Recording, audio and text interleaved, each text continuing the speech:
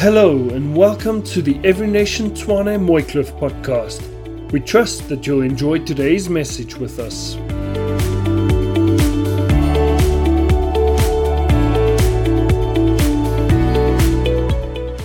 the whole series we're preaching on set apart, come out from among and be set apart is really God's desire for man to walk in this relationship. Those of you visiting us, welcome. Those of you back from holiday, you're late. I'm not joking, so welcome. I hope you had a good rest. We've already started 2 weeks ago with this whole series, so you're welcome to. You'll find all our sermons on our website, on our podcast. You can actually subscribe to it. You'll get it on a weekly basis. It's loaded on by, I think, the end of Monday. And so from Tuesday, it will be available. Don't miss out, because every week it's been building up. The very first week, I spoke about God is holy.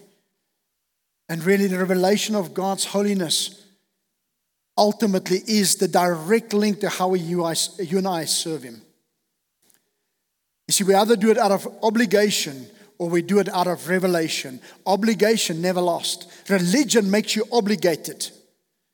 Relationship is out of revelation of who God is. And that's the only thing that's going to last. Then Christian did a brilliant job last week preaching on holiness lost. What does it mean? What did we lose? You see, I don't know if my wife the other night came 10 o'clock at night. I can't find my ring. My wedding ring. It's not just a ring, it's my wedding ring. And it's like, and that wedding ring, it's got a little kind of thing that blings on it. It's like, where's your ring? And she was looking for it all over and she was searching for it. It was 10 o'clock at night. If she lost a toothpick, she would not have cared. Because it's a toothpick. But she lost her wedding ring. See, if we don't value God for who He is, we'll treat Him like a toothpick. And weeks like this where we set apart, doesn't matter. We just go on with life. When holiness is lost, the essence of Christianity is lost.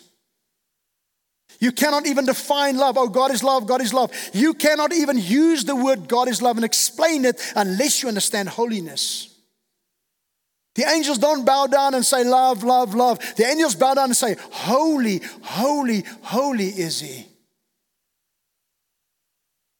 It's important that we have the right priority and the right understanding here, because out of that revelation, we exist.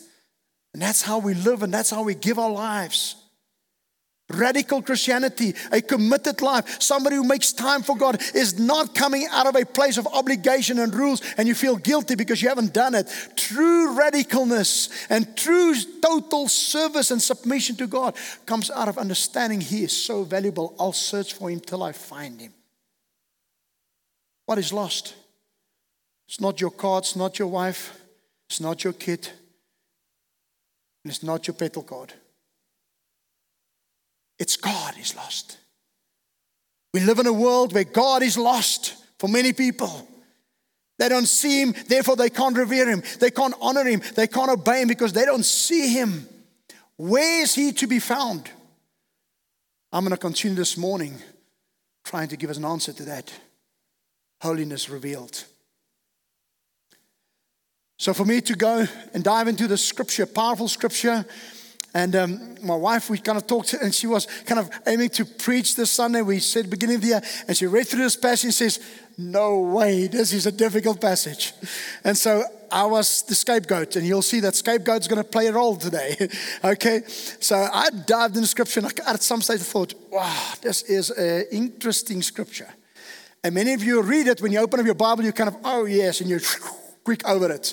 You know, the books like Judges and, and Revelation, Judges and Leviticus and Numbers. It's like, no, let me go to Matthew, Mark, James, John. But you know what? Mark, Matthew, James, John, everything else. It's vital that we understand the Old Testament, because the Old Testament is the foundation of the whole New Testament. And I've been sitting on this text, and I tell you, it's one of those weeks that I had personally an encounter with God while I'm studying the Word of God to bring to you. And And I hope I will have the ability to project and to communicate to you what I have in my soul. Would you really try to concentrate and follow me, because we're going to go through scripture here. So before we dive into scripture, I want to give you just context, otherwise you'll miss this passage meaning. Before Leviticus, you have Exodus. The whole Exodus narrative, a lot of things happen. The people of God, they are trapped in bondage by a king, Pharaoh, holding them for 400 years. It's a world where people are kept for 400 years. And this king thinks he's powerful and strong, but then somebody else arrives on the scene, and it's a God, it's a king that is more powerful than any other king. And he does not negotiate. And you'll find in Exodus, the whole narrative, you'll find two places where fire is again displayed. The burning bush and the fire on the mountain. And both, only one person was allowed to come close. Moses, seen as a high priest. And both places with the fire was directly an exposure of the holiness of God. And the moment Moses saw the burning bush and he wanted to come closer, God says, don't do that, because it will be fatal. You will die. Take off your shoes, turn your head aside, do not look at me directly. Why? God was not trying to be spiteful. God was trying to be protective. Sin cannot come in here. If it comes in, you'll die. There's no room for sin. That's Exodus. So God has been walking with his people, and he's taken them out of Egypt. How? Another concept we need to understand is Passover. What has happened? What's Passover? It's a night that God decided he's going to deliver his people. And a message went out and it said, to all those who are part of my people, you should slaughter a lamb, an innocent lamb, and put the blood on the doorposts. And when I come, no negotiation, but there is provision. There's no negotiation for sin, but God makes provision. How did he provide? He says, if you put the blood on the door frame, and when I come, I see the blood, I will pass over. Even if you, my people, have sinned and have sinful, I know that none of you are perfect. It's not by your righteousness that I pass over. It's by the innocent blood of the Lamb that I'm going to pass by your door, and I will not harm you. But if you neglect to put the blood on the door, by choice, you've ignored God's instruction. You will die. And that's what means by Passover, how God came in and all those with the blood on the door, God rescued them and he destroyed everything else. And he took them out from that place. Now this is the context of the scripture. So everything culminates and comes together now from Exodus and out of Egypt and understanding the Passover. Now we turn to Leviticus. And Leviticus is right in the middle of the whole Pentateuch, the books of the Bible of Moses, and you look at all those books that come down to a pivotal point, a turning point, almost known as the Good Friday of the Old Testament. Leviticus 6 is right at the center where God is doing something that is going to be forever beneficial to mankind. So building up to verse chapter 6, you'll find chapter 1 to 15, the laws of sacrifice are explained. The roles of the priest, how they sacrifice, is explained.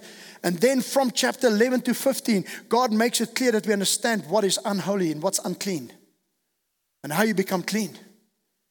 Now you may read through the Bible and ask yourself, why so many rules and laws and all these kind of things? I don't have time to dive into that. But here's a short answer to that. God in his best ability. God taking laws, taking a people who are in the world, and he's separating them from that world. He puts them somewhere else and says, I want you to look not like them, look different. Here's some kind of laws and rules that you'll realize I am very different from a lost world. And the rules are not there just so that we have rules, but the rules are there to start to try to teach the people that God is different than the world. And even with all those rules, it's teaching also the people that I am so holy, I'm going to show you that you cannot even obey these rules. Because if you can, you'll become arrogant and you'll save yourself. You have to have a discovery through the law of God that I am unholy, lost in deep need of somebody to save me. It's vital because you look at how many people today are self-made businessmen, all of those things. These things are deeply rooted in the nature of sinful man. And so God gets to Leviticus 16. And it all builds up to this moment.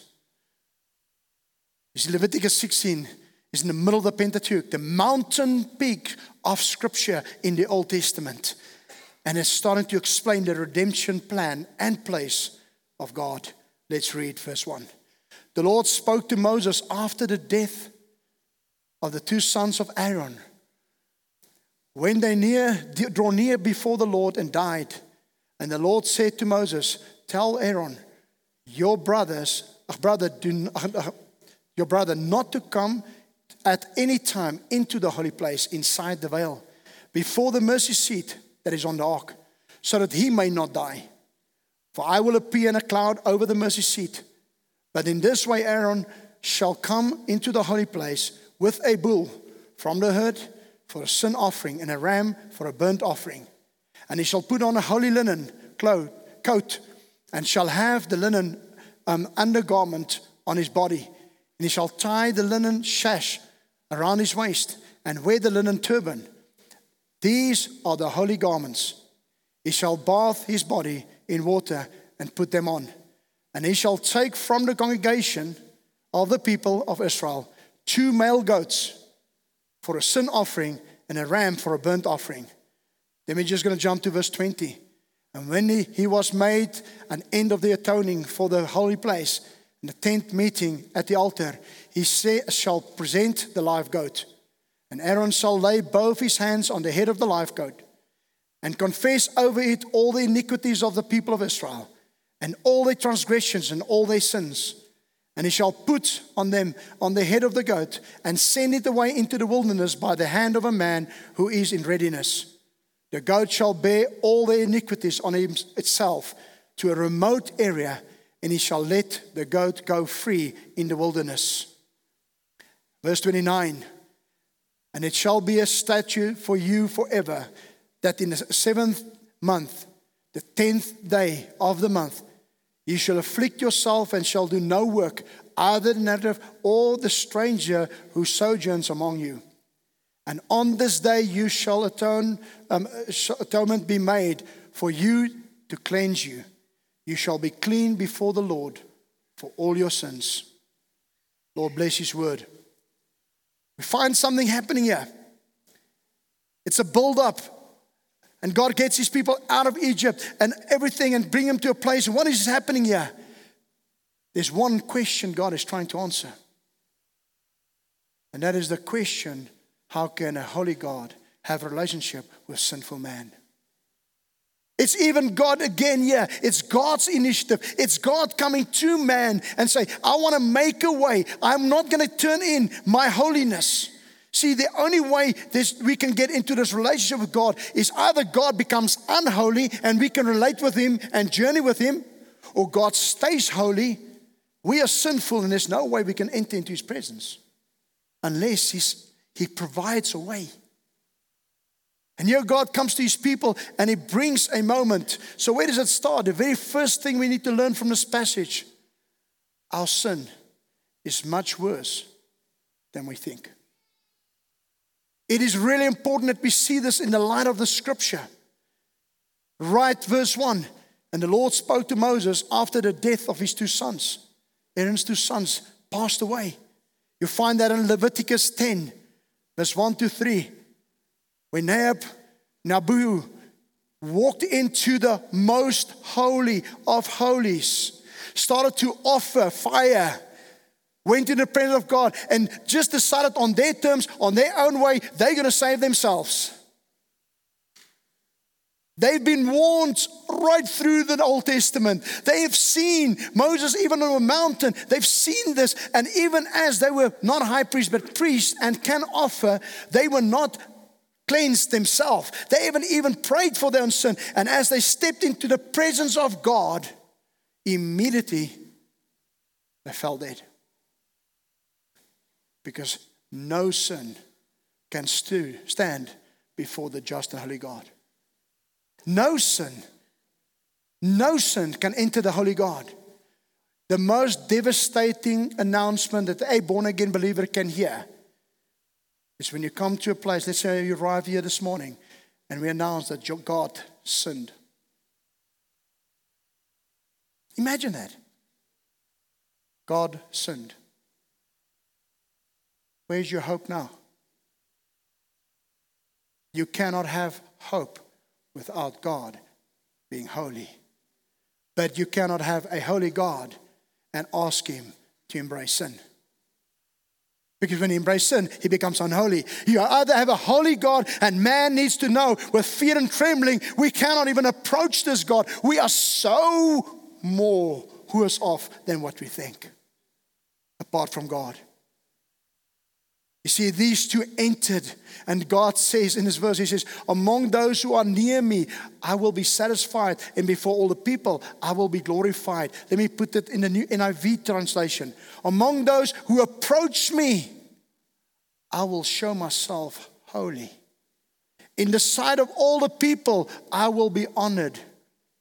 Why did they die? Because they saw their sin as small. And when they enter into the greatness of God's holiness, they were sanctified. Because not God is spiteful, not because God wants to kill people. God is holy, sin cannot enter. And no man in his arrogance can change that. Because God is holy. The sinful man, just think about what's going on in our minds when we read through the Bible. How we quickly want to judge God and Son. And friends, in our own sinfulness, how can we even have a thought trying to define who God is? He is holy. And unless we have this understanding of God's holiness, how will we ever totally, completely surrender and serve Him? God is fearsome in His holiness, and His holiness is intense and dangerous to sinful human beings. It is little wonder that the vision of holy God is both awesome, inspiring, and frighteningly trembling. Humans either retreat in dread, or they bow down in contrite worship. When you understand God is holy, there's a response. Aaron's sons literally were careless, irresponsible, and had no reverence for God's holiness, and they just walked in as if it's a small thing. This passage makes it clear that sin is no small thing. Leviticus reveals to us the great gulf that exists between God and us. And unless a sinful man, a sinful human being, no matter who they are, it could be the priest, it could be the high priest, it could be the senior leader, it could be the dad, no matter who that human being is, no matter what team they played, no matter what's the bank account balance, no human being can fill this gap. We are totally at the despair of a perfect holy God. And if He turns and decides not to do anything, it will be just that all sinful people perish. It gives you an answer to the tough questions when you see people dying in the Word of God. Because no man is without sin, therefore all are justly dying. But you have a God who does not leave us alone. Sin only seems trivial, unimportant to us when God's holiness seems tried, boring and overused. Speak too much about God's holiness. Sin is only unimportant when God is boring. Sin is only unimportant when God's holiness is overused. God is an all-consuming fire who dwells in unapproachable light. 1 Timothy 6 verse 16, Hebrews 12:29. There is no impurity in him whose eyes are too pure to look upon evil. Psalm 92 verse 15, Habakkuk 1 verse 13. It's clear that God cannot look upon sin. Sinless angels unceasingly bow before him, and day in, day out, bow down. And all they say is, holy, holy, holy, without even looking at him. They cover their eyes with their wings because they cannot even look into his rays. They will die. We are not serving something we carved out in our garage. We're not serving something that you attained over the years in your business. We're not saving some human hero. We're serving a holy God that has the ability to change things in a split second, but he wants to be revered. May the respect of God return in our lives, our marriages, our everything, and may we live with the fear of God. We exist to honor God. May that not be a slogan, but a revelation. Sinless angels bow down. When you look at what Isaiah said, woe to me, when he went into the presence of God, immediately, woe to me, for I am lost, for I'm a man of unclean lips. When we see God as holy, we no longer see sin as small. The second point from this, we see this lostness, and that sin is more worse than what we think. But God's grace is much greater than what we think. Verse 20 talks about they made an atonement, and they come to the place where I read to. It's 2 goats they were kind of sacrificing. Now, why these 2 goats? This is really important. You find these 2 goats. The one goat, both are innocent. They take the one goat and they slaughter it and sacrifice it. An innocent goat, innocent blood had to flow for the forgiveness of sins. That was the one goat. The second goat was different. See, the one is the picture of atonement, but the second goat was called a scapegoat, which means the goat that departs. They did not slaughter, did not kill the second goat. The second goat is they put their hands on a goat's head and literally would confess all the sins of the people. And one man will lead this goat into the wilderness and let him go. And then this goat will run off. And once he see the goat is away and he can't see it anymore, he would come back to Israel and he would declare the following. Not only did God die, your sins were paid for by the one goat, and there is a sacrifice, but the guilt and the condemnation of your sin was led into the wilderness, and it's gone. And they would start to clap their hands. Those were the 2 goats. Wow. Is God not gracious? Who are we to condemn God, to judge God? You see, the second goat was the result of the atonement. God desires to have a relationship with man. He is so desperate, not desperate, but he's so wanting, so desiring to have a relationship with man, that in the midst of man's fallenness, he comes up with a plan and a place and a process to restore man unto him. He invites man. You see, with all this, there's one big thing, but God. See, unless we see our lostness as serious, we will never value God's holiness for what it is. Unless we understand, and why do we read through the Bible and there's laws on these? Because these laws are not there to save us. God's laws, when you read through it, is there to measure us. And to make sure that every man's mouth is shut. And every single human being comes to the place of humility and realize, when I read through these laws, I fall short. I need a Savior. The law does not save us. The law points us. The law is our tutor. The law shows us who God is. The law gives us a glimpse of who this God is. And then when you look into it, oh, I cannot do this. and seeing the sinful man by the law try to apply the law, try to win the law, try to do the law, so that through the law I can look better than somebody else. I don't swear as much as you. I pray more than you. I don't drink as much as you. Why? Because I'm keeping the law, and therefore I'm saving myself. Your lostness is exactly the same as the guy who apply no law. The law was never there so that we try to save ourselves. The law was there to measure us, to realize we are falling short and are in desperate need of somebody else to save us, because I cannot save myself. You see, there's a but God moment throughout the Old Testament. God keeps on returning. Adam, where are you? Adam did not look for God.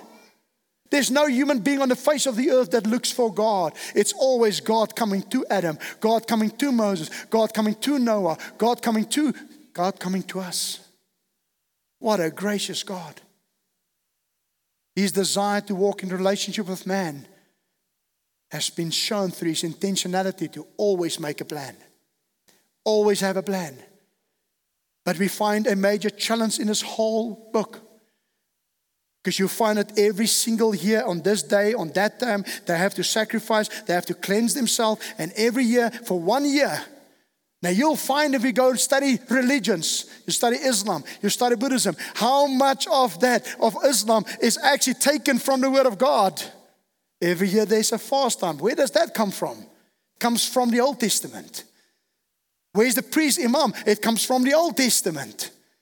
You look at so many things that you apply to your lives that actually we're missing the whole point. It's never centered around man. You see, all of it that the priest done and God gave to them was always temporary. And every single year, they have to do it over and over. And here's the amazing thing. Even if they do it over and over, even the high priest who offers on behalf of the people was sinful.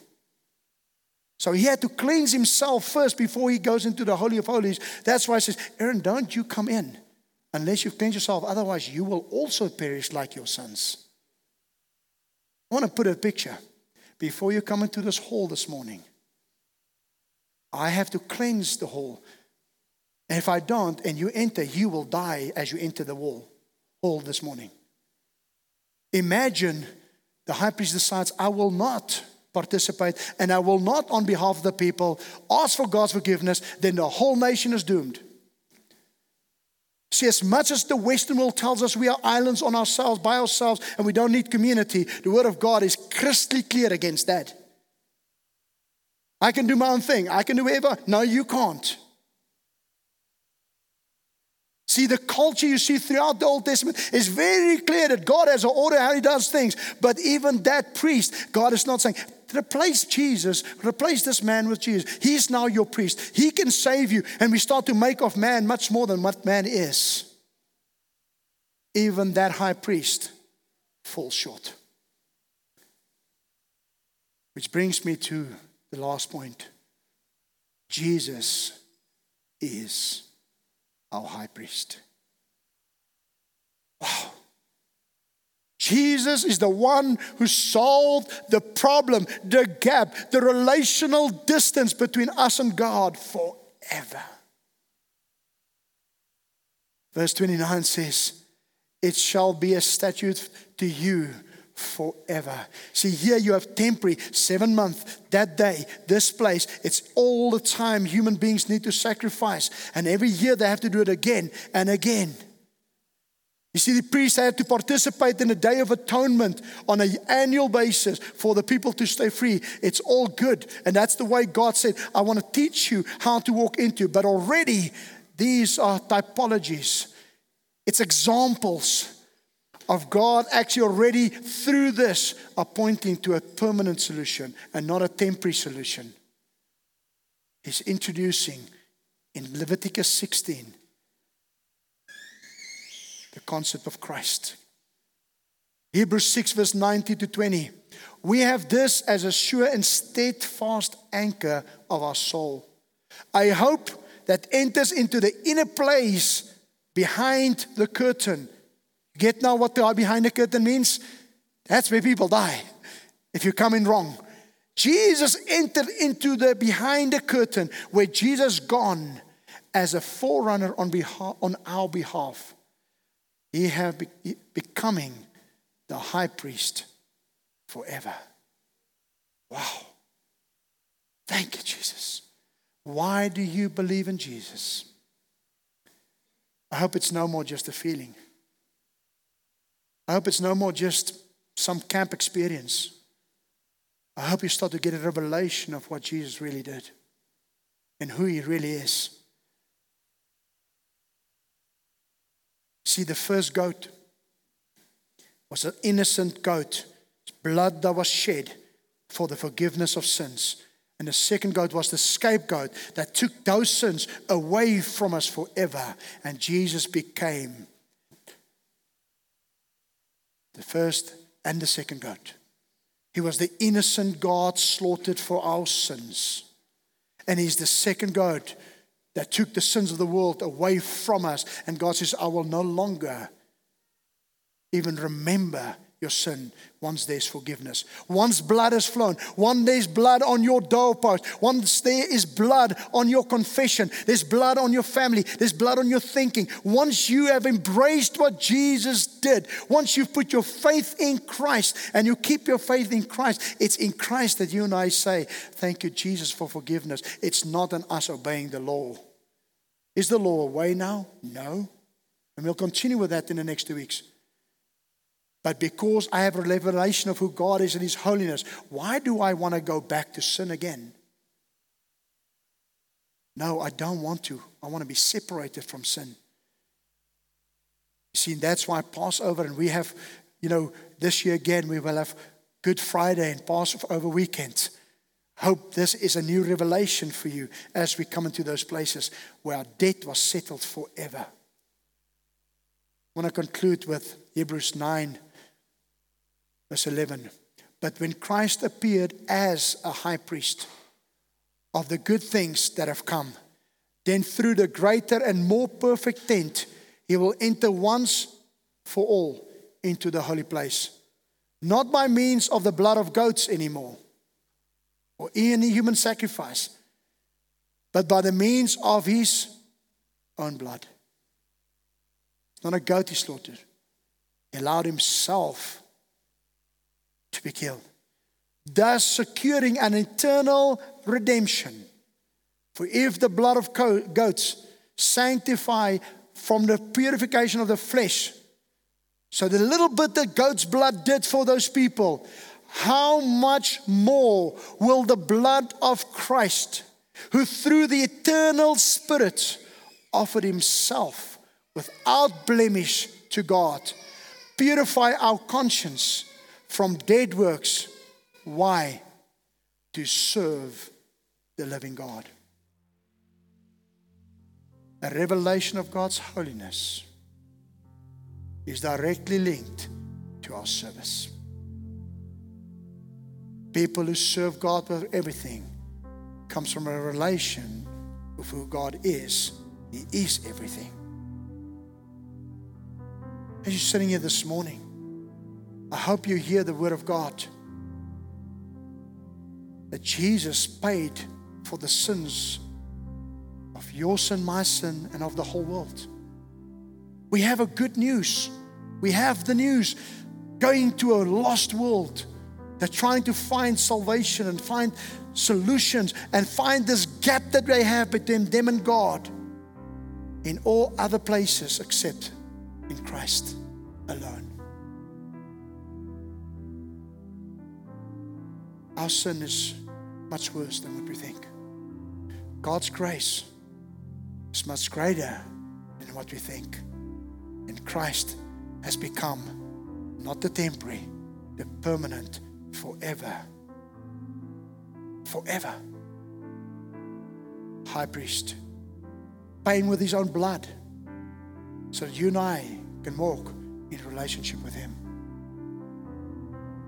Holiness revealed. It's Christ in us, the hope of glory. You close your eyes and I want you to think about these 1 or 2 questions. In which area of your life, and we're going to this week of prayer and fast, could not be a better timing for this moment, for this message. Why don't you ask God this week, Lord, am I underestimating the power of sin in my life? Which area? Which area do I justify something? See, it's not to guilt us. It's to convince us so we can come to a God. Second question, apart from the power of sin, how's my understanding of God's holiness? And how does that affect me in the way I serve Him? May God reveal Himself to us. If you're sitting here this morning, I hope you hear the good news. As much as mankind is fallen under sin, broken, separated, there's a God who came into man's world. He came into the wilderness, the sinful world, and He offered a solution to have a relationship with Him. How is your relationship with God this morning? If you're sitting here this morning and you're not sure that you are born again, meaning that you have put your faith in Christ alone for salvation, that you're looking at Him as the high priest, the only one who can save you. If you've not done that, put your faith in Christ, I want to give you this opportunity. If you don't mind, just to raise your hand, I want to pray with you. Anybody? You're not sure. You're sitting here this morning and you say, I'm born again. But there's a desire in your heart, so Lord, there's things in my life. I want to have a greater revelation for you. I don't want to approach you with familiarity anymore. I don't want to just run to you and run to your presence, but because of Jesus Christ, I can live in your presence now. Because you see the blood of the Son on the doorpost. Because of that, I can come to you.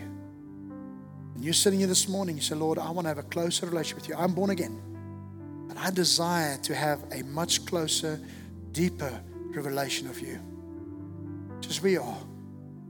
Just pray this prayer with me. Lord Jesus, reveal yourself to me. Forgive me for my familiarity, for making small sins smaller than what it is, and decreasing you for who you are. Would you reveal yourself to me, Lord, that I can serve you? Father, I pray this week, as we spend time setting ourselves apart, not for this year, but for the rest of our lives to serve you. Would you help us to see things as you see it so we can repent?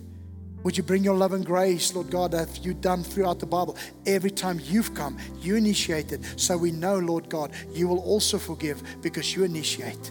But you also set us free from the power of sin. And may we serve you for the rest of our lives. Pray this. In Jesus' name, amen. Amen.